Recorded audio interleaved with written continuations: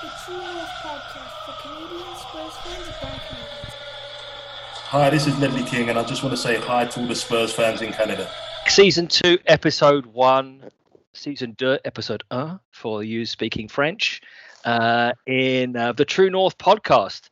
The season started already and lots of nothing to talk about. Yeah, right. Okay. There's shitloads of stuff to talk about.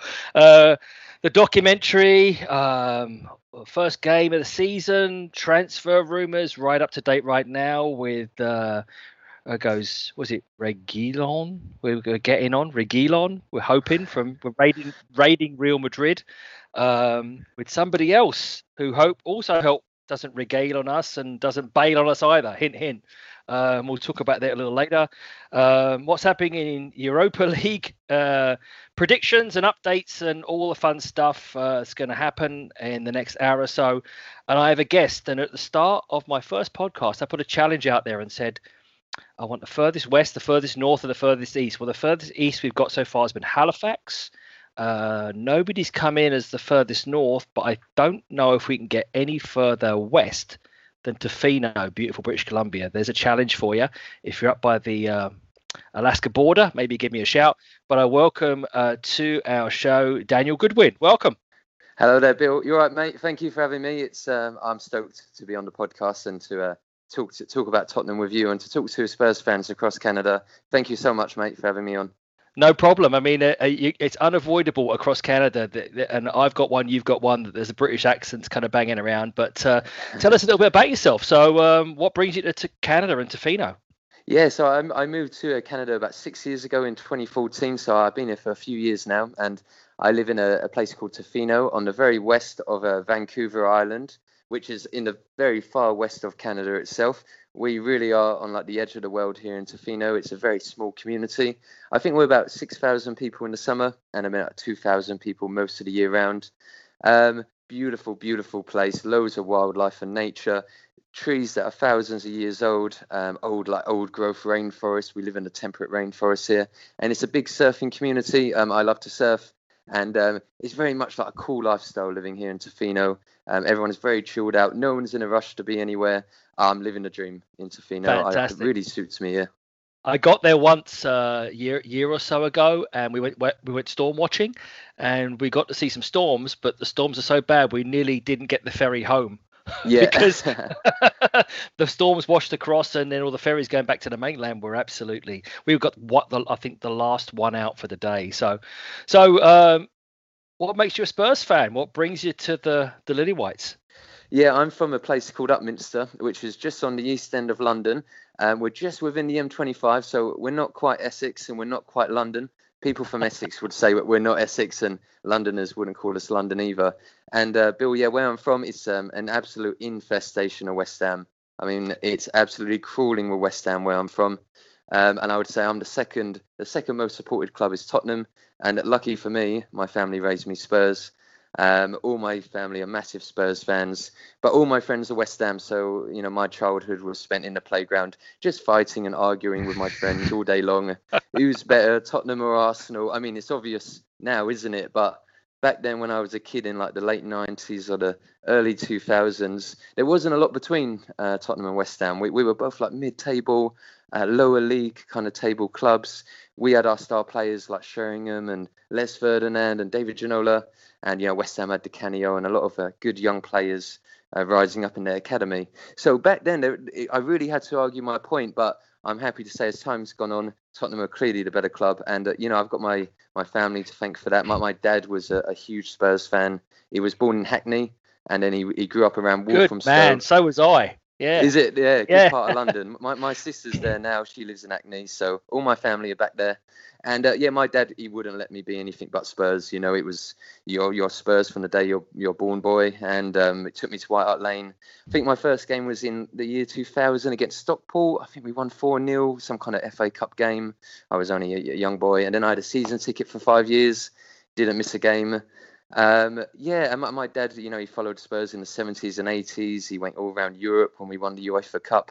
And yeah, he's my hero, my dad, and I'm Spurs because of him. And yeah, we all bleed Tottenham in my family. Fantastic. You know what? I think your dad and myself we could probably pull up a sandbag, as they say in the military.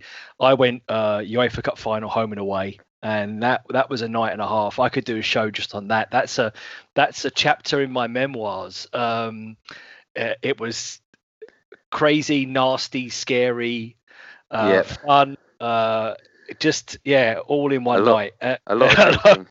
Well, yeah, I was only 16 at the time, 16, 17 at the time. And I went by myself to Belgium on a bus. That's another story. I don't want to dive into that too much. That's for another time. But yeah, it was more all of the Belgian police and the troubles and this, that, and the other, and you're trying to stay out of it. And I wasn't a hooligan by any stretch, and you're just trying to go and enjoy it. But man, it was, I'm sure. You never know. Depends where your dad stood. I probably stood next to him maybe at one stage or another. I bet. Yeah. No, he was everywhere. He absolutely loved it. Yeah. Perfect. But that, cut you in half, blue and white. I love it. So that's So we've had a lot. We were joking about nothing to talk about, but man, there's been so much going on, and I think I don't want to spoil too much of people who haven't seen the documentary yet. I know both you and I have seen all the episodes. I just finished the last episode about an hour or so ago, kind of in preparation for this call. What are your thoughts? Overall, and any things that surprised you, or you just went, I kind of thought that's the way it was, or I'd love to hear what you got to think about it. It was a lot more revealing than I thought it would be, actually, and I was always dubious about it. I thought, do we really need this? But I feel like it was a very Tottenham thing to do. We used to shift DVDs back in the day in the club shop, and it feels like this is the natural progression almost to get our own Amazon streaming show. So I immediately thought, that's classic Levy, and I was very wary. I think we all were. We were kind of scared what impact that would have, but we were so excited to learn more about the club and to see the players behind the scenes. And I think in the last few episodes, can't spoil too much, can we know what happened, but when Son and Lloris had that bust up, and they really showed that almost the whole of the half time in the dressing room. I couldn't believe how much they were showing us, and at one, I'm on the edge of my seat, but at the same time, I'm thinking, God, the whole world is seeing this. Is this okay for the players?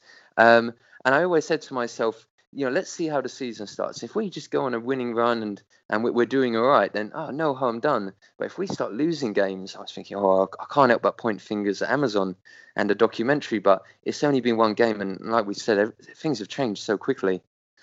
Yeah, I was interesting because I was watching a lot of it, and you obviously with the departure of Pochettino was only very briefly. It was like half the first episode, but I think a lot of the stuff that I found was just that it became the Mourinho show. Obviously, he's the focal point.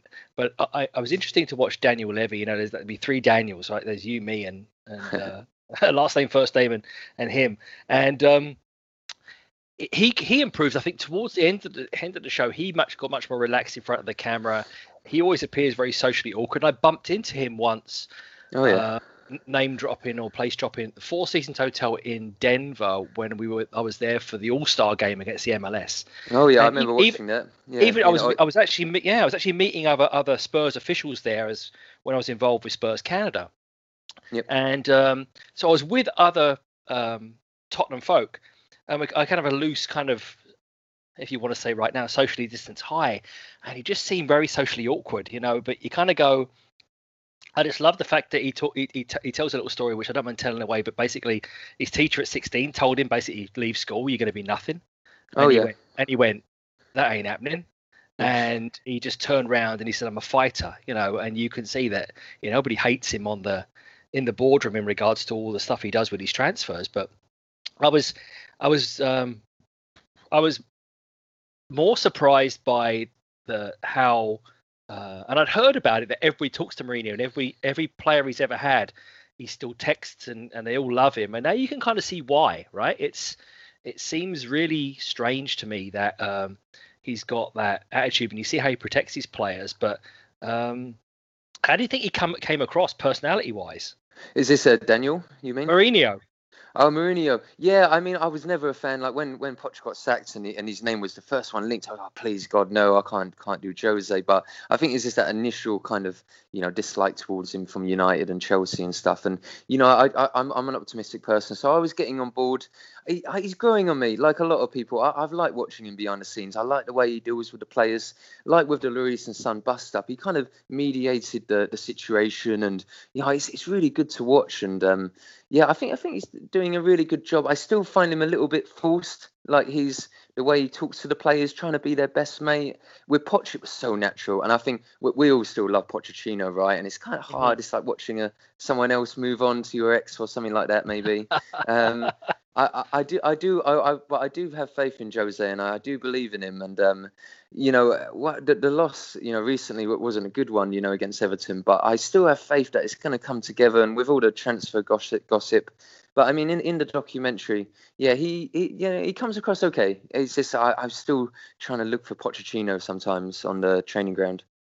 Yeah, I think all told, I think we came out of it, really well. I mean, you could see because we were kind of okayish on the pitch, and we ended up, not really winning anything, and not losing either. The season kind of ended off with like, oh, is that it?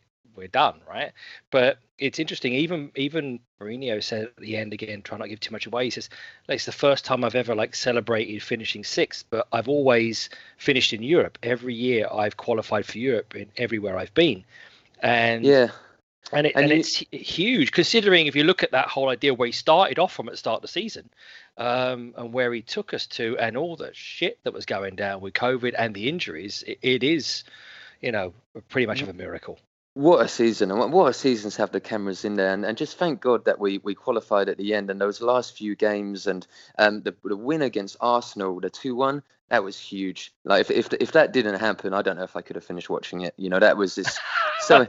I remember when the game was on, and all throughout the season, I kept thinking about the documentary, and then when we got the win against Arsenal, I thought, oh, thank God, I can watch the last few episodes and sort of enjoy it a little bit. So, but no, he pulled it off in the end, Mourinho, and it's true, those injuries were the stuff of nightmares. Losing Lloris and Kane and Son, and so we done well in the end to get through it, and I'm optimistic. I'm not turned on Mourinho at all. I think, and I wouldn't want another manager out there in the world, to be honest. Like, there's maybe one or two I could think of, but I'm happy with Jose. I mean, there's not many better than him, to be honest. Yeah, and it seems to me, which we can get onto that topic once we start talking about transfer rumours, but that he might have some backing. But then you kind of look at the whole idea, well, why that. Didn't he have every other manager didn't have the backing before, particularly Pochettino when he overachieved. You drop 2 or 3 major signings into that emerging squad, and a squad that, if you want to say overachieved to get to the final, we'd have been having that conversation, chasing the title or with a number of trophies under our belt. So it seems interesting that there's been some, change in direction. There's been some change in the leadership, not only obviously with Mourinho, but with the director of football role as well. So it's strange. I agree with you. Reshuffle, isn't it? Of the club almost. A lot's changing. I wouldn't change it either. Nah. Now, and it's that winning mentality is what we hired. I don't always agree with what Mourinho does. I do agree with the subs and the tactical changes he does. Sometimes his management, I'm questioning how he's treating the players. But it's that winning history and mentality is what we've bought, and that's got to pay off, isn't it? Well, just saying that's a lovely lead, a lovely segue into the shocking performance on the weekend, particularly the second half, when the tactical changes were made. That I was sitting in the pub in all socially distanced, of course, in Vancouver, and we're going like WTF with the second half. What are your thoughts? It was poor. Tied together, right? This whole idea about how the team is as a team, like. Are they too nice? Are they not gritty enough? Are they not determined enough? Do they look into themselves too much when things go wrong? And then you think, well, he's had a couple of weeks. He's had, albeit a close season. Everybody's fit bar one, maybe. And then we turn out a performance like that. Do you know, when I get homesick, I watch Match of the Day, right? And I managed to find a stream, and I saw a stat on Match of the Day too. And it was so... 6 games had played, so that was 12 teams, right, in 6 games. And we were last for amount of interceptions. We made 4 interceptions in that game, so we were last out of the 12 teams that played up until our game. Our possession won, we were last out of all 12 teams, 42 times 1 possession. And we were last in attempted tackles, 9 attempted tackles out of all the teams that played. Something was clearly wrong. Yeah, and it was odd because I mean I'm watching the game. I coach soccer at a junior level, but I've played it for many years and coached for many years. And I'm looking at probably the most dynamic player on the field was Delhi, and he's the first one to go at half time. Whether he had a little knock, I don't know. But I heard it was tactical. And then the other changes that were made were like, I mean, unfortunately, Ndombele came on and he from all the good things that Mourinho said about the work he was putting in, he looked laboured, and it was to be the saying that we could have been 2-3 up in the first half. Yeah, we had our chances. I was sure Doherty's was going in. Yeah, and then of course, as always the case, every goalie like Ben Foster and the like have worldies, isn't it? Always against Spurs. They're always playing their hearts out. Every goalkeeper that faces us. I'm glad you said that and not me. I've always thought the same. Yeah, but it is. If you see that, you get those guys who turn up. Like Ben Foster's the classic. Pickford's had some games against us as well. It's ever since Paul Robinson beat him with that goal kick, wasn't it? Or that free kick, I think he's turned it on, isn't he? But you're right, and I think Pickford was coming off of starting for England. I think he was on a bit of a high there. And he played great, and we had our chances. We should have cleared up in the first half. When Son was through and he passed to Delhi, that upset me a little bit. He didn't seem to think about it too much, Delhi. And I'm kind of surprised you said you're surprised that he got taken off.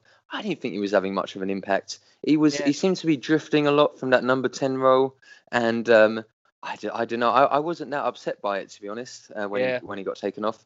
Yeah, and that's the beauty of football, isn't it? Everybody's got their own opinions here. I just thought he was again, particularly with he was drifting. Yeah, he's always drifting. I mean, again, get to the documentary. There's even talk about that in one of the slots that they're talking about with him drifting out of position. But I look at being dynamic, and he was being kind of the linchpin, even if he was drifting around.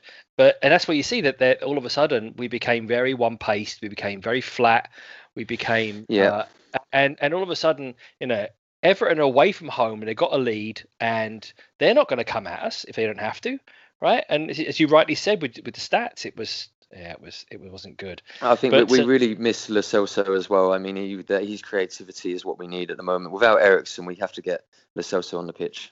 Yeah, definitely, and I agree with you. I know that you kind of think we were almost fully fit squad, but the one player was missing was probably the guy who finished the season the strongest. Yeah, definitely. And, when Kane's on, I mean, when we're missing Kane, we do okay sometimes. We learn how to play without Kane. But I feel like when Kane's on the pitch and he's not having the best game, it really seems to impact the rest of the team. I mean, Kane just didn't look quite on it. And it just felt like another sluggish start to the season. I'm so sick of him, and we need to hit the ground running at the start. And it didn't feel like the first game of the season. We looked tired, but that shouldn't be the case, no? Yeah, and I think was it Kane had he went on holiday, and then he had all of a sudden, I think, where is it, Bahamas, all of a sudden or Barbados or whatever, all of a sudden while he was there was added to the quarantine list. So he had to come back, re-quarantine, then go to England. They were 2 crap games, right? Yeah, and he played the full 90 minutes maybe. Yeah, that weren't necessary. Both of them were. I only saw the highlights, but both looked really insipid, particularly the second one. And then. So he turns up, probably match fit-ish, but not playing with the team for a month. Yeah, he looked off the pace, and he kind of had a drop down effect to the rest of the players, I felt, and no one was kind of stepping up really without Kane leading it, I guess. Yeah, and then we get in the 28 years of the Premier League, only our 8th home game to start the season, and then we got a decent second. Is that so? It is, and not too far away, Southampton. So nobody not wrapping up to Newcastle. That's the following week, and then off to Bulgaria for tomorrow. Cool. so probably by the time I post this, the game's probably been played. But I think we're both hoping, expecting a win, but I Yeah, don't. great win, wasn't it? Yeah. Jump the gun there. 2 bits. Oh, we were crap, right? And cut. Yeah, what a fantastic way to kind of kick off our European campaign. Cut, right? But yeah, we it's because this is one off, isn't it? It's no 2-leg. It's a must win, right? And then we play another qualifier. Is it another knockout qualifier? I believe so. Yeah, they've already picked it away again. So I think if it comes back, then we come back and then we go again away the following week between then and the Newcastle game. So, I didn't realise how much I missed the Europa League. Oh, yeah, it's good to be back. Yeah, and I believe as well for all the Canadian fans listening, none of the games are being shown, or the early games are being shown on DAZN. No, I've got DAZN. I've already checked. Yeah. And I believe they still have the rights until 2021, because I know in the UK they've had some TV rights changes. So maybe they're just not showing the early qualifying games because typically they are pretty crud. So hopefully we get through those and then rock in and hopefully kick off. Well, if you look at what happened to Wolves though at the start of the season, they had all these qualifying games and they were garbage at the start of the season, and then had to pick it up, coming into the start of the season, and then they luckily they kicked on, but they struggled as well with all the travel and all the other bits and pieces. So hopefully that doesn't follow on. But yeah, no, I remember that well, and they ended up going quite far, but hopefully our squad depth will get us through that. But yeah, it's a lot of games. Is it ever? And then I think we're both gently comfortable win, you'd say. Yeah, I know nothing about this Lokomotiv Bulgaria team. Good luck to Spurs. I just hope that some of the young players get some minutes and just step it up. And we need our second string team to really have some good games, really, and force their way into the first team. So I hope we can do it. I'm looking forward to it. And nobody gets hurt, because I know the coach wants to kick us up in the air. Oh yeah, please, can't be taking a battering from them. Yeah, I agree. So, and then we roll on to our next game of the season, first away game against Southampton. Now they're an interesting unit, considering we've stolen one of their key players. So how do you think that will go? Yeah, I'll be keeping a close eye on our centre backs. I think Sanchez and Dyer need to pull themselves together a little bit. I want to see more of them, and I think Danny Ings is the danger, isn't he? So I think that will be the one to watch. How can we control Ings and see how that goes? We should be beating teams like Southampton. Did you say we're away? We're away, yeah. Yeah. We should still be winning that game. I think Ings is the one to watch, isn't he? Yeah, definitely. And again, I mean, I think every man and his dog has been linked with Tottenham in the last month, and Ings was even linked as we clamour for this. I hate the term like backup striker. It's a question. He's a striker, and if you bring him along, and if you look at but the whole idea with as I talk about the big teams, and Spurs were a big team, is that you look at Man City, you look at Man United, you look at all the big teams, Liverpool, and they have several strikers, and they're quite happy to sit and wait and be rotated in all the big competitions because they're paid well, right? And albeit COVID has kicked everybody in the arse, and Tottenham more than most with the new stadium, but we're not a poor club. We're not a poor club, and I think that's starting to change as to how we roll into a ton of stuff. It's starting to change tremendously with all of the rumours that are kicking around. That today it's an exciting day if what we're talking about lands, because it looks like Daniel and his team looks like they've done a blanket raid of Real Madrid. So tell me what you've heard, and I'll tell you what I've heard, and let's see if we can put some facts on some optimism. I've been stoked to do this podcast, but never did I believe that this kind of news would happen in the last 24 hours. I think we were meant to do this chat yesterday, and I sent you a message saying these Bale stories circulating. I wasn't taking very seriously at the time, and because of our time zone, I went to bed, and they're really going these stories now. And come home, Gareth. We want you back. I don't think there's a Spurs fan that can argue against that. What have we got to lose? Is it's a loan deal? He can come back, and if it doesn't work out, then it doesn't. He goes back to Madrid and onwards with his career. Or he could come back and go down in history as who knows what's possible. I mean, Kane and Bale together. I never thought. I still can't see it. I can't believe it. It's the stuff of dreams, isn't it? And I love the bloke. I want him back. Yeah, I agree. But then I'm always. I think I was on Twitter and I said, I wouldn't have him, and somebody said to me, "Guys, are you drunk, Bill?" And I said, but it's mainly for the fact of, the whole idea is, is he worth it? But that was also talking about Messi as well. So would you buy Messi? I go, no. And he went, what? Yeah, that's yeah. I used to agree. I haven't been always the biggest support. Like, oh, yeah, come on, we've got to bring Bale back. And I've always thought, let's kick on without him. We don't need him. The other players can fill his boots and stuff. But I can't help but feel we've kind of tried. And I think the difference in that Champions League final would have been Bale. And I think now we haven't got anything to lose. We've tried it with all the boys. Our team has almost weakened, really, from what it was 2 or 3 years ago. We need that lift. And I've never been asking for Bale to come back, but it's looking possible. It looks like you say, we're going to spend our cash now. And, a season-long loan, it's just the stuff of dreams, really, but Bale has been absent for so long in the La Liga seasons, and then he comes on, and he's a force of nature when he wants to be. I mean, we all saw him at Spurs. He's done it every single game, and we shouldn't get our hopes up seeing that again, but he's capable. And if he wants to do it, I think he can win us something, Bale can. Yeah, he's a different player now. We don't expect Taxi for Maicon again because he's 31, right? And we all forget that he's been gone for 7 years, right? And if you look at kind of how that all kind of rolled out, I know he's got soft spots for Spurs. It's where he made his name. I know, and also they all talk about Man United, but there was always like a buyback clause anyway in his contract right from the get-go. Yeah, which expired, I think, right? A year or two ago. So with that in mind, it was so for him to make that choice. And I think with that as well, if he goes to United, he could end up in a pissing match and doing. Look at Pogba. You think he'd play every game and he doesn't, right? And you see club, squad rotation, etc. But you don't. You got to earn your spot. He'll only spot, but he'll get more chance of playing every week with Mourinho and Spurs. And I agree with you. An older, wiser, seasoned pro who's won almost everything in the dressing room as well.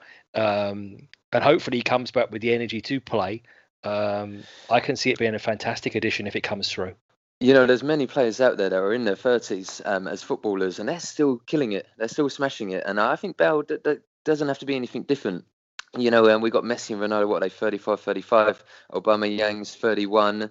I think James, I know he's like 29, I guess, but I don't think Bale has passed it. And, he must have a lot of fire left in him, because he hasn't been able to really play his game at Madrid. And I've really got, I don't know, I guess I'm like everyone else, but I've got a feeling with him coming back. And I think he's going to play his heart out for us.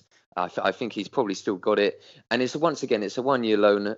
Maybe he won't, and what have we lost really? It can only improve us. I think this whole thing about Kane sharing the limelight, like you said about the second striker, I think the players need someone else to carry the team a little bit. Like Kane can't continue to carry him. He wants the help. He wants the support. So if he does get injured, he doesn't. All the pressure's not on him. Other players can step up, and having a player like Bale is exactly what the team need, I think. And one last point, I feel like we were kind of a little bit of imposter syndrome in the Champions League final. And I'm not sure if the team really felt like they belonged there.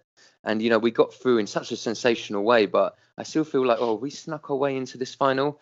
And I think having someone like Bale, who's left us, achieved it all, proven himself, scored the winning goals, stunning winning goals in Champions League final, deserves way more credit than he really gets at Madrid. He'll come back and go, right, lads, I'm here. And they'll be looking at him going, we can do it now. This guy's been at the club and proven it, and he's back again, to help us. And, oh, man, I think this could be big. I really do. Yeah. And it's not over the line yet, so I don't know how I should shut my mouth, really. But there are two interesting things you said there. There are two factors. I'm going to talk about the Champions League final first, because that was probably the worst final I've watched. Forget Tottenham playing in it. It was garbage, obviously destroyed by the penalty decision. And even looking at it from a neutral perspective, it never was. But we were better than them on the day, and we just couldn't put it in the back of the net, right? Something was not there, yeah. Liverpool played terribly and won, right? And I've looked at that final, and we were all over them. And but then the keeper made a bucket of the saves, and they were easy saves, so we weren't finishing it off. And I look at it kind of go, wow, on a different day, as he said, with a with a different sort of playmaker, with a different edge. Again, that whole should Kane have started or not?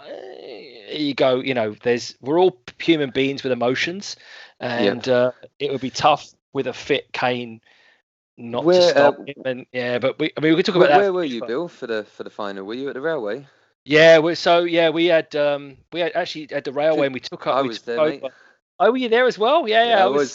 I would love to tell my little story about how I got there, if that's all right. Yeah, go for it. I was without a car, and I just moved to Tofino. Somehow we got through that semi-final, and I didn't get to watch it properly. I just watched it on my laptop, and it was a bit surreal, not being around my family and other supporters. So I ended up buying a car, a little $700 car.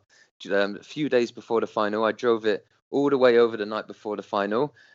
Slept in my car. Hostel prices were really dear in Vancouver at the time, in the middle of the summer, right? And I thought, I've just bought this car. I would love to just camp out for the night. So I actually went down to Queen Elizabeth Park, camped out in my car, made sure no security were around, got up early in the morning, caught the SkyTrain into downtown Granville, loved it, and loved meeting all the fans, got a great seat. But I was in tears. I was crying like a baby by the 60th, 70th minute. And then obviously drink the sorrows away, and I was at that pub for the rest of the day after that, and back to my car. I remember. I started because we had an early thing for our members where we had the breakfast first, so we had like 50 people in. The lineup was around the corner, and we had my wife and my boy were running the second pub. We took over the Arsenal pub, which isn't the Arsenal pub anymore, Library Square. That's right. Yeah. And we had, and I'm not dropping the railway in it, but I am. But they were ever so slightly, like shitloads more capacity than they were legally allowed to be for the final. And then we had probably the same amount in the in Library Square, but there was splattered with a couple of Liverpool fans as well. But yeah, that was crazy, and I think it was so surreal because I was, involved in organising it a bit as well, a lot really. I think I was drinking, but wasn't getting drunk, and I don't think I sat down from like 8 a.m. till probably like 4 in the afternoon, just buzzing around and doing stuff and whatever. Yeah, that was great. But wow, that's a fantastic story to buy the car and sleep out in it. And we just wished that we'd have a better result after all of that. I mean, it was going to be a tattoo. I got a different tattoo in the end if we'd have won. I had my tattoo ready as well, the same as my dad's. I was just waiting for us to win it, so I've still got that spot waiting. Yeah, I ended up getting a Vancouver Spurs one in its stead because we founded the club formally just slightly afterwards. And my first guest, Alan, on the call was on the podcast, took me to get my tattoo done, and I still said he didn't bring me beers and he didn't wipe my brow, and he just took pictures and took piss. That's a nice memory. I thought I would tell my grandkids about this when we won the Champions League, and now I don't feel like I'm going to share the story too much. the semi-final was you can imagine unbelievable. I think I lost my voice for 2-3 days after that. Incredible. That was a fantastic. I've mentioned it before. We have one of our group, Miles. It was his birthday, and we went 2-0 down. And he left, and then I can't take this. And then we came back with 2, and he came back in with about 10 minutes to go. Enough time for the winner. Oh yeah, it was incredible. I bet he went bananas, didn't he? Yeah. The whole place went crazy. I mean, the same thing again. We were slightly over capacity again, I think, at the railway. Who cares? He's so proud of the boys though, and the whole singing don't worry about a thing, Bob Marley, Three Little Birds at halftime. I know that's a club anthem, but I was raging, and I can't believe how we turned it around. But, anyway, it's it's one of those things that I look at it, it's a great memory. I think one of those things you triumph over adversity, but then you look at you can speak to a number of Spurs fans and says, but we didn't win anything and we haven't won anything for a long time, and I agree with them as well. I agree with that point that if you walk away empty handed, then it's like, but you've got to enjoy the journey. It's just the whole thing. This is a journey, and we're in it for life, right? So you got to enjoy it. Ups and downs, right? the first year I started supporting Spurs, we got relegated. Said it before, and then a few years after that, we're winning FA Cups and UEFA Cups, and having great times, and then we dip again, and then we come back again, and football's cyclical, and life is ever changing, and it is it's pretty profound. It's like I should do a different podcast. There you go. We're on the up again, maybe. Let's see. But the second point you mentioned was age, and if you look at the model of every Mourinho team. If you look at what he does, okay, he's normally had like 300 million to build it, right? But which looks like he's going to be getting, and what Gareth's wage is going to be, is he always has a guy or guys in the team who are, seasoned vets. That 30, 31, 32, whether they be homegrown or they be brought in, there's always homegrown talent in the team as well. He has that blend of, if you want to say, youth and experience, but he's always had the deep pockets to buy them. And now we're in a situation where, we've obviously got a really strong core. You wouldn't be finishing the top 4 of the Premier League for the last couple of years without that. But I agree with you, the game changer, and I 100% support your theory that he ain't too old. He's going to be a different Gareth Bale for sure. You watch him playing for Wales. He's still got pace. He's still sharp. He's a smarter player, and that's what Mourinho wants to have, is a winner and a smarter player. Yeah, I mean, the team that Pochettino took over would not have been the team that Mourinho took over. It almost feels right, the progression we've had from Poch's team. They're more experienced and older now, and maybe Mourinho's the one to take them on as they're more experienced. But it's got all the foundations of a Mourinho team. He's had the same kind of problems with younger players at other clubs. I don't know. I'm kind of thinking Luke Shaw with Dele Alli. It's almost like a very similar thing happening. I think it's a tried and proven method that he's using. It's not coincidental. He's trying to be a bit more of the nice guy, but he's still following that same sort of pattern that he does. And I think Bale will just suit that. And if anyone can manage the big name, everyone says it's Mourinho. And other footballers say this. It's not just fans and pundits, right? It's other footballers say, I want to play for Mourinho. That's what would. And I think Bale said the same thing. I heard something compared with Oli and Mourinho, and Bale, sort of like the sound of Mourinho a bit more. He said that a few years ago. I'm not sure. I didn't read it properly, but he seems to want to play under Jose. So and it seems to me, I mean, there's all been talk about strange deals going on, and and obviously we've got obviously not right now because it's the middle of the night in the UK, but somebody is at the medical centre for joining us. We talk about Sergio, was it Reguilon?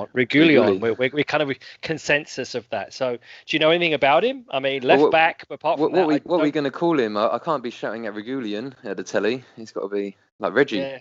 Or Sergio or whatever or something else. I thought Aurier was going to be a difficult one to say, but yeah, Reguilon. But yeah, I've never seen him play, but everyone tells me great things. And was he the best left back in the Liga? Won the Europa League with Seville. The boy's got class, I think.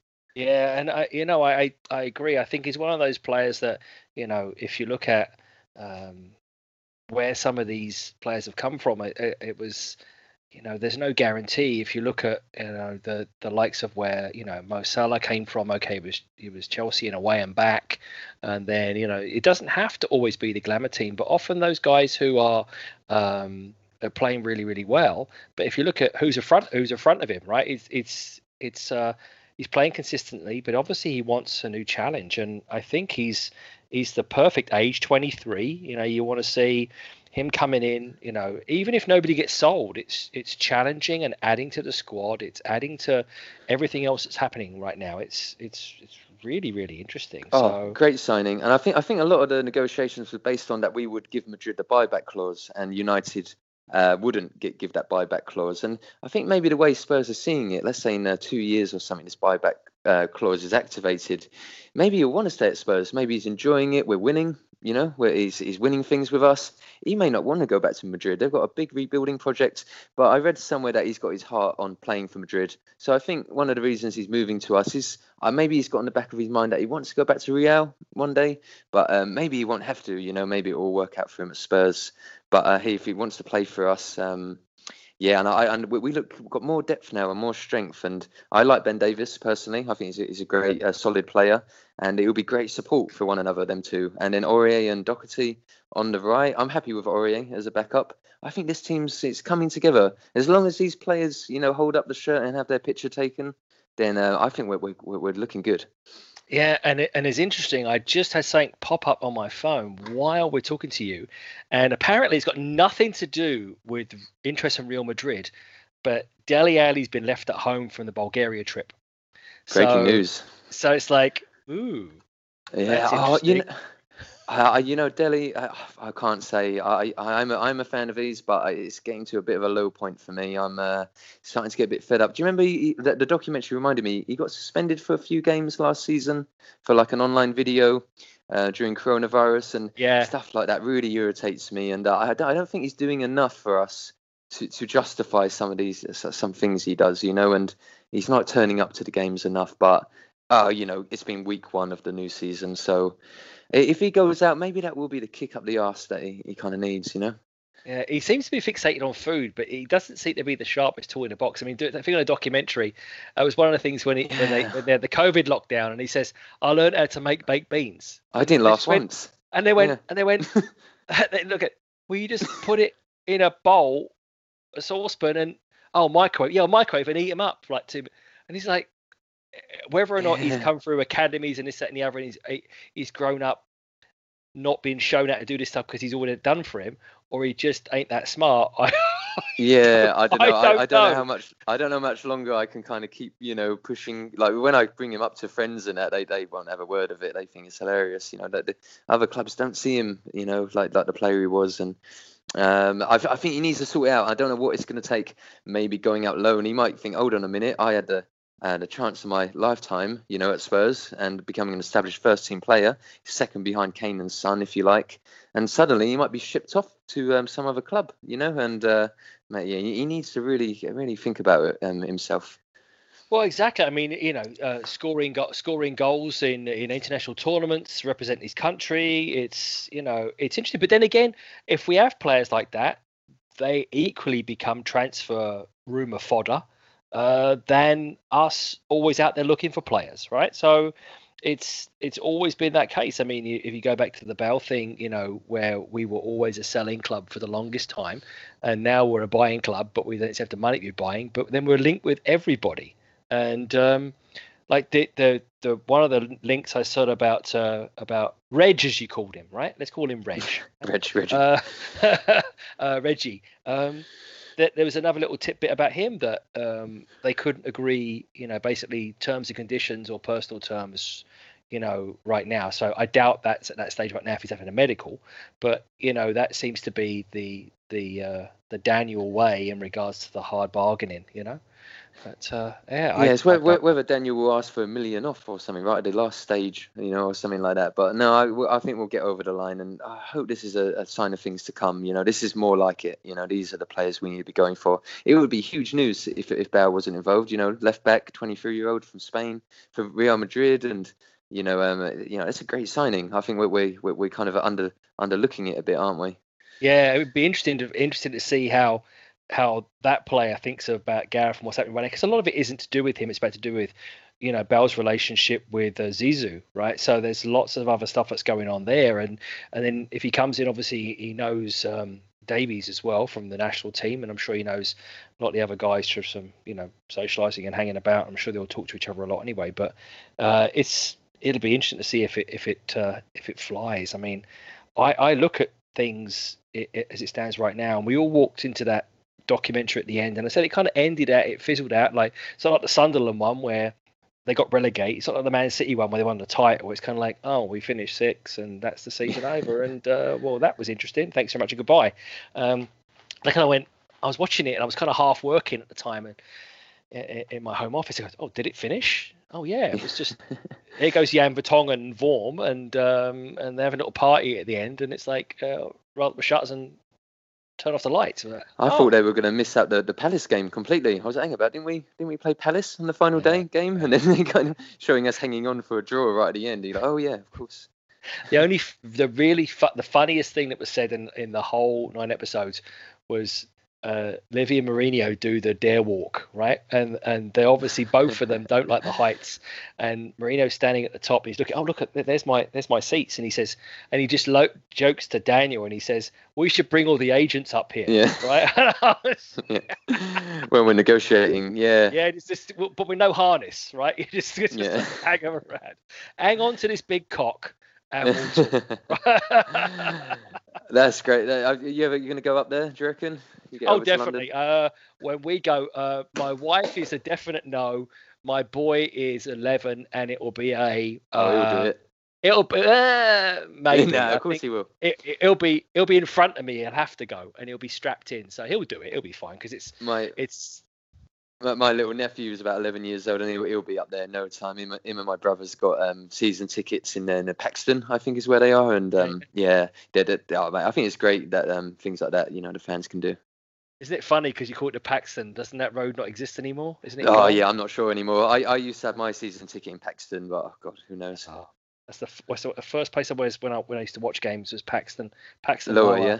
And then then I was on the Shell, front row of the Shell for ages, and then yeah, good time. In fact, my last ever game there, well, this was two. It was the third and fourth last games before obviously we finished, and we played Bournemouth and Watford. I think both 4-0 wins. We watched Jack Wilshere get his foot broken again by Harry Kane. I heard you on another episode. You had a big grin on your face. Yeah, grin on my face.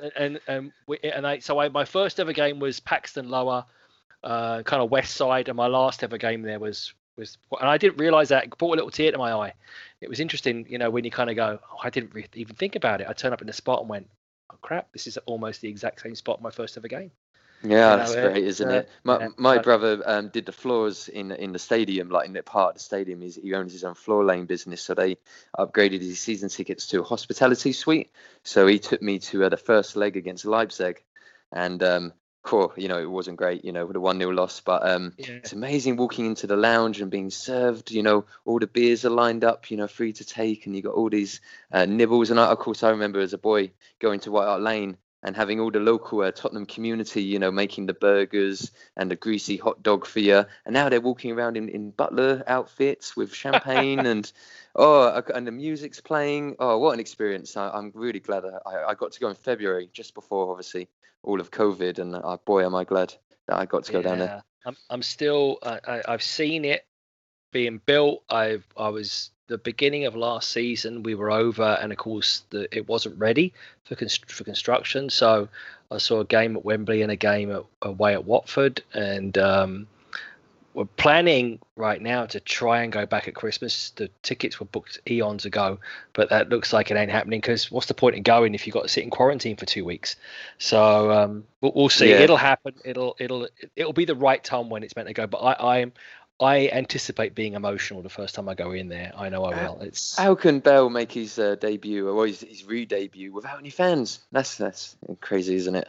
Yeah. Have you heard about that? Because I know that they've been talking about having test events, and they've looked at a number of, whether it be a Premier League game or a Legends event or the ladies Super League, Women's Super League, about having some fans back. They were talking about working it out with the London boroughs and with the mayor, and even with the Prime Minister, talking about 13 to 15,000 there was talk of. Yeah, 13 to 15. Well, we've certainly got one of the newest stadiums to do that. Not every ground can, but I'm sure we can. But how would that be fair to the other teams, playing at home? I don't know, but it's in certain areas you think some of the older stadiums where the stands are compartmentalized, like the old West Stand, you couldn't kind of move from the west to the east or whatever you're in, that it might be easier doing it that way rather than the new stadium where basically it's like a North American stadium where you can just walk around, right? Yeah. I don't know. I mean, we'll see how that goes. I hope so, because if everything lifts and we do go back, I hope to pull as many strings as I can, and get in there, and but it'll happen eventually. But I think it'll be a sweet day when you get there. It will be, and I think I'd rather go when it's full. If they said we can get you in and watch a game, but it'll be 15,000 fans out of 66, and I kind of get And you've been waiting all your life for that moment. Yeah. Yeah. Exactly. I feel exactly the same. So, bearing in mind what everybody else is doing, what we're doing, all the stuff we're talking about, we've talked about short-term predictions in the last couple of days. What do you think about putting you on the spot here for the season? Do you have any thoughts on where we're going to be? Are you optimistic, pessimistic, about the same as where we are, and where do you think we might land? Yeah, good question. I mean, we've got 2 weeks left of the transfer window. If we can get Reg and Bale over the line with them signings, that's the big decider, isn't it? I think with those signings, I think we can crack on and go all the way. I'll go out there and say that I do believe in the team. I think Bale is that missing link, and then just strengthening up in other areas. However, if we don't make those signings and we continue with the team that we've got, I think we're probably going to fall at the last hurdle again, as we do. I could see us going far in the Europa League. I mean, I think Mourinho is definitely targeting that one. He's done it with United. I think he realises bringing some silverware from Europe home to White Hart Lane would be the biggest accomplishment, really, even if it is the Europa League. I mean, that's what we used to win as well, right, in the past. Yeah. So yeah, I think we could have a really good European Cup run. I believe we can win it if we can get those big signings over the line. I think we can challenge at the top of the league. I really believe it. It's all injuries as well. Keep the team fit. Give Harry more of a rest. He can't keep playing. He will get injured again mid-season if he just starts every game. We've got to learn how to rest him, and we've got to have someone else to step into his shoes occasionally. We've got a great team. They're experienced. I think a lot of them realise this is it. Like there is not a season after this. Mourinho's got his first full season like he wanted. Last year it was all excuses, injuries, mid-season start. Fair enough. I gave him the benefit of the doubt, but not this season. There's no excuse. And that first game was disappointing, but I'm willing to look past that. And we've got to go on a winning run, and we've got to show the rest of the league that we're being taken serious. It'll be heartbreaking for anything less than that. We expect something of another level now at Tottenham. And as I said, when I was a little boy, we weren't this. We were mid-table. We were fighting not quite relegation, but we were finishing 14th, 15th, and that's the Spurs that I was used to when I was a kid. And I'll never bitch and whine about Spurs, because I remember what it was like in the late 90s for myself. And look at the club we are now. I've only ever seen Tottenham progress, and I won't say a bad word against him. So I love this progression. I love where we are. Levy's not perfect, and but I have to admit what he's done since he took over, and how we've grown and leveled up. Well, other clubs haven't. I think we have to remember that where we came from. Sometimes the 90s were cracking awful, weren't they? Sometimes. And, oh my God! So, I mean, I remember I watched, occasionally they show like a highlights game, and I'm sure there's sections of that of those seasons that I've deliberately kind of semi-erased to my memory, and I look at some of those players and I go, who the fuck was that? Who was that? Who was that? And you see the name on the back, you kind of go, oh yeah, I remember him. Yeah, he was pants, right? Can't believe it sometimes. Yeah. Yeah. And you look at some of the squads, and you've got that obviously we've always had flair players and highlight players and whatever in amongst them, but then you go, oh my God, then you look at it's. And then you kind of go, well, I'm surprised we struggle, but then again, it's a different. If that team had been around now, or those teams, we'd have been gone, right? We'd have been out of the division, It's a strong lead now. Yeah, with the investment and this, that, and the other. And I agree with you that. I look at all the other teams, and if you look at where, obviously all the money that Chelsea spent, all the money that obviously Man United continue to spend, all the depth of squad that Liverpool have, that Man City have. Unfortunately, also, the Woolwich Wanderers seem to be settling down and using the old Chelsea veterans pool to bring them up to other players, and they've got a solid manager. Yeah, we've got to stay on top of things, haven't we? Yeah, exactly. Looking over our shoulder. I think that's probably, if you're looking at putting, some flames under Levy's feet, I'm sure if I was Mourinho, that's what I'd be saying. Look at all these other these other teams, and we finished sixth. And if we don't do anything right now, we are not going to finish sixth. This year we're going to finish below that. And then, again, talking about bits about the documentary, but it doesn't matter in it or not. And he turns around and says, "Well, we're going to earn less money this year than last year, pre-COVID, because why? Not higher up in the league, didn't reach Champions League final." You look at the finances now, and these teams are looking at trophies, or if not trophies, then they're looking at being as high up the league as they can and as deep into competitions as they can, because it's all, pounds, dollars, cents, yen, whatever you want to call it. It's a business, and that allows us to bring those players in. And, you can't knock, as much as people do ENIC out and this, that, and the other. If you honestly go and look at, that a team from the mid-90s, and who was the manager when you first watched it? Was it like Jerry Francis? Glenn Hoddle. Glenn Hoddle, Blue White Army. I thought he was always the manager when I was 8 years old. I was, it's always Hoddle, right? And yeah, and then for me, it all kind of turned around a little bit when Jacques Santini was sacked, and then Yol took over, and I was there at the first game when we lost 5-4 to Arsenal, but it felt like things were changing, and I think it was all upwards from there. But it's been amazing growth because of Levy, and Tottenham.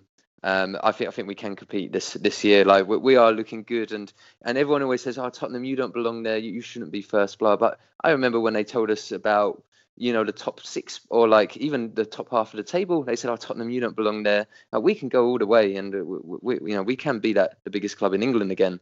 There's no reason why not. This is the all or nothing season. Mourinho always does it in his second season. He's had this amazing signings coming in. We're strengthening in the right places. God knows what will happen if we have another season again like we did last year or worse. Oh man, I dread to think. I don't believe that can happen. I'm going to throw one word at you because I think it may make the difference. And we talk about all of the clubs. I take. Probably the only one that isn't in that model, per se, is the Woolwich Wanderers. They obviously they're all owned by billionaires and oligarchs of sorts, but Man United and Arsenal, I don't know. But if you look at the Chelseas and the Man Cities, and even to put Liverpool with the Glaziers and this, that, and the other, and how they've come up through the line, is that it's the Tottenham Hotspur Stadium, right? Every other stadium, as the new ones have all got names, and there's massive talk about one word, Amazon. What do you? I mean, imagine stadium rights alone will probably drop us, who knows, 300-400 million into the bucket, and then potential sponsorship. But there's also talk of deeper investment, potential buyouts. Yeah. I mean, as much as you kind of sit there and don't want to buy a title, I want to buy a title. I'm okay with it now. We need to go all the way. Let's do what it takes. I mean, let's not sell ourselves, but we need to win the title. It's all about winning for us now. And Amazon. I mean, ethically they should pay the taxes, and that's another story. But I guess they are a big name and a lot of money. Was it Jeff Bezos, the richest man in the world? And Amazon is not a bad thing to put on your stadium, the Amazon Stadium, and having it on the shirt and everything. I'm not against it. It's better than the Tesco Stadium, I guess. Yeah, I you see these people, and you know what, and that's where I think that financial stability and viability. You talked about, the way that the back end runs the Spurs from your experience in a new stadium and how much money they make on food and drink on a match day. Obviously, they're suffering right now with nobody in the stadium. But if you look at the way the business model has been set up, it's they will make money for years and years to come organically. So with the financial fair play kicking in, albeit both PSG and Man City got away with it, and it seems to be a bit of a paper exercise that they kind of avoided getting banned. And a little digs from Mourinho about we're doing it the right way. I look at all that stuff going round and say, you know what? It's if there's the right investment at the right time, and the thing is that Amazon would be buying the complete package. What needs to be done? Investment in the playing staff. Everything else is done. Stadium's done, right? NFL deal. The stadiums will make money hand over fist. World class training facility. club's already in top half of the table. You're not doing you're not coming in and trying to drag somebody up from the bottom end. Yeah, I mean, how many billion are we talking about, and how much did Levy pay for Spurs to begin with? What were we when he bought it off? Well, I guess it wasn't Sugar, was it? There was another owner after Sugar. But yeah, I mean, it wasn't the club that it is now. It's amazing what he's built, and yeah, you're right. It's the full package, isn't it? You're buying a new elite club, like not one that everyone knows, but the new kid on the block, and it's got all the makings of a top team. I mean, I want to watch what I say once again, so we still have a lot to prove. But I'm extremely proud of the club, and I never thought we would ever get to this level. If I'm honest, I always remember the stadium being talked about 20 years ago, but to see it in actuality. I like blush when I think about it. Sometimes it's amazing to think little old Spurs. Really, I shouldn't really say that, but it felt like that when I was a kid. And now this global force, and I do a lot of travelling, and people know Tottenham. Everyone knows Harry Kane, and I never thought that would be the day. No. Yeah, you know what, and I think that's a nice place to wrap up. I think that conversation kind of like it shows. Both sides of being a Spurs fan. You got the passion and the love, and everybody wants success. And then you've got the whole business side as well, where you've got all the ENIC out, Levy out, crowd. And I understand what they're saying. Because if you look at it and you look at where we are. But we wouldn't have that conversation if we weren't batting at that level. We wouldn't be having this conversation if we were sitting, bottom mid, Premier League, or languishing anywhere else, God forbid, like Leeds have for the last 16 years. You wouldn't be having this conversation. But we're sitting at that upper echelon, and we want to press on, and we wouldn't be there unless that group took us from, as you say, all the investment and all of the, if you want to say inward investment and all of that fiscal responsibility, and to get us to where we are right now. It's I'm sure I've had many people, I'll have conversations with many people, I'm sure, on this podcast who completely disagree with me. I was going to say we could get someone on that has a completely the opposite opinion. And I can see that argument too. Like, I hear a lot of people saying, when we were so close to winning the title, why didn't they just spend a little bit more to get us over the line? But I don't think things are that straightforward. And I think they do want the bet. They want us to win. It's not like they don't. I think they do everything within their means. I think we've come a long way, really, haven't we, Spurs? Yeah, and if you look at, I always laugh at people right now. It says, look, Chelsea went out and spent all this money. Look at Chelsea.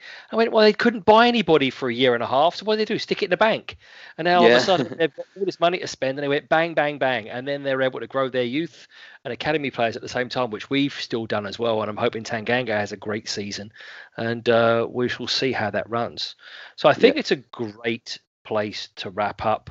We've had a great conversation. As I said to Daniel offline before I started, I'm going to do any little Canadian-wide updates out there on my little epilogue.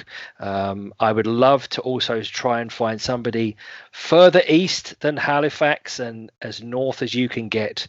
Even if you're Northern Territory somewhere, Yukon, even if it's Fort McMurray or somebody north in the northern Quebec, I don't mind anywhere. Just drop me a line, find us on Twitter, and also at a True North podcast at gmail.com.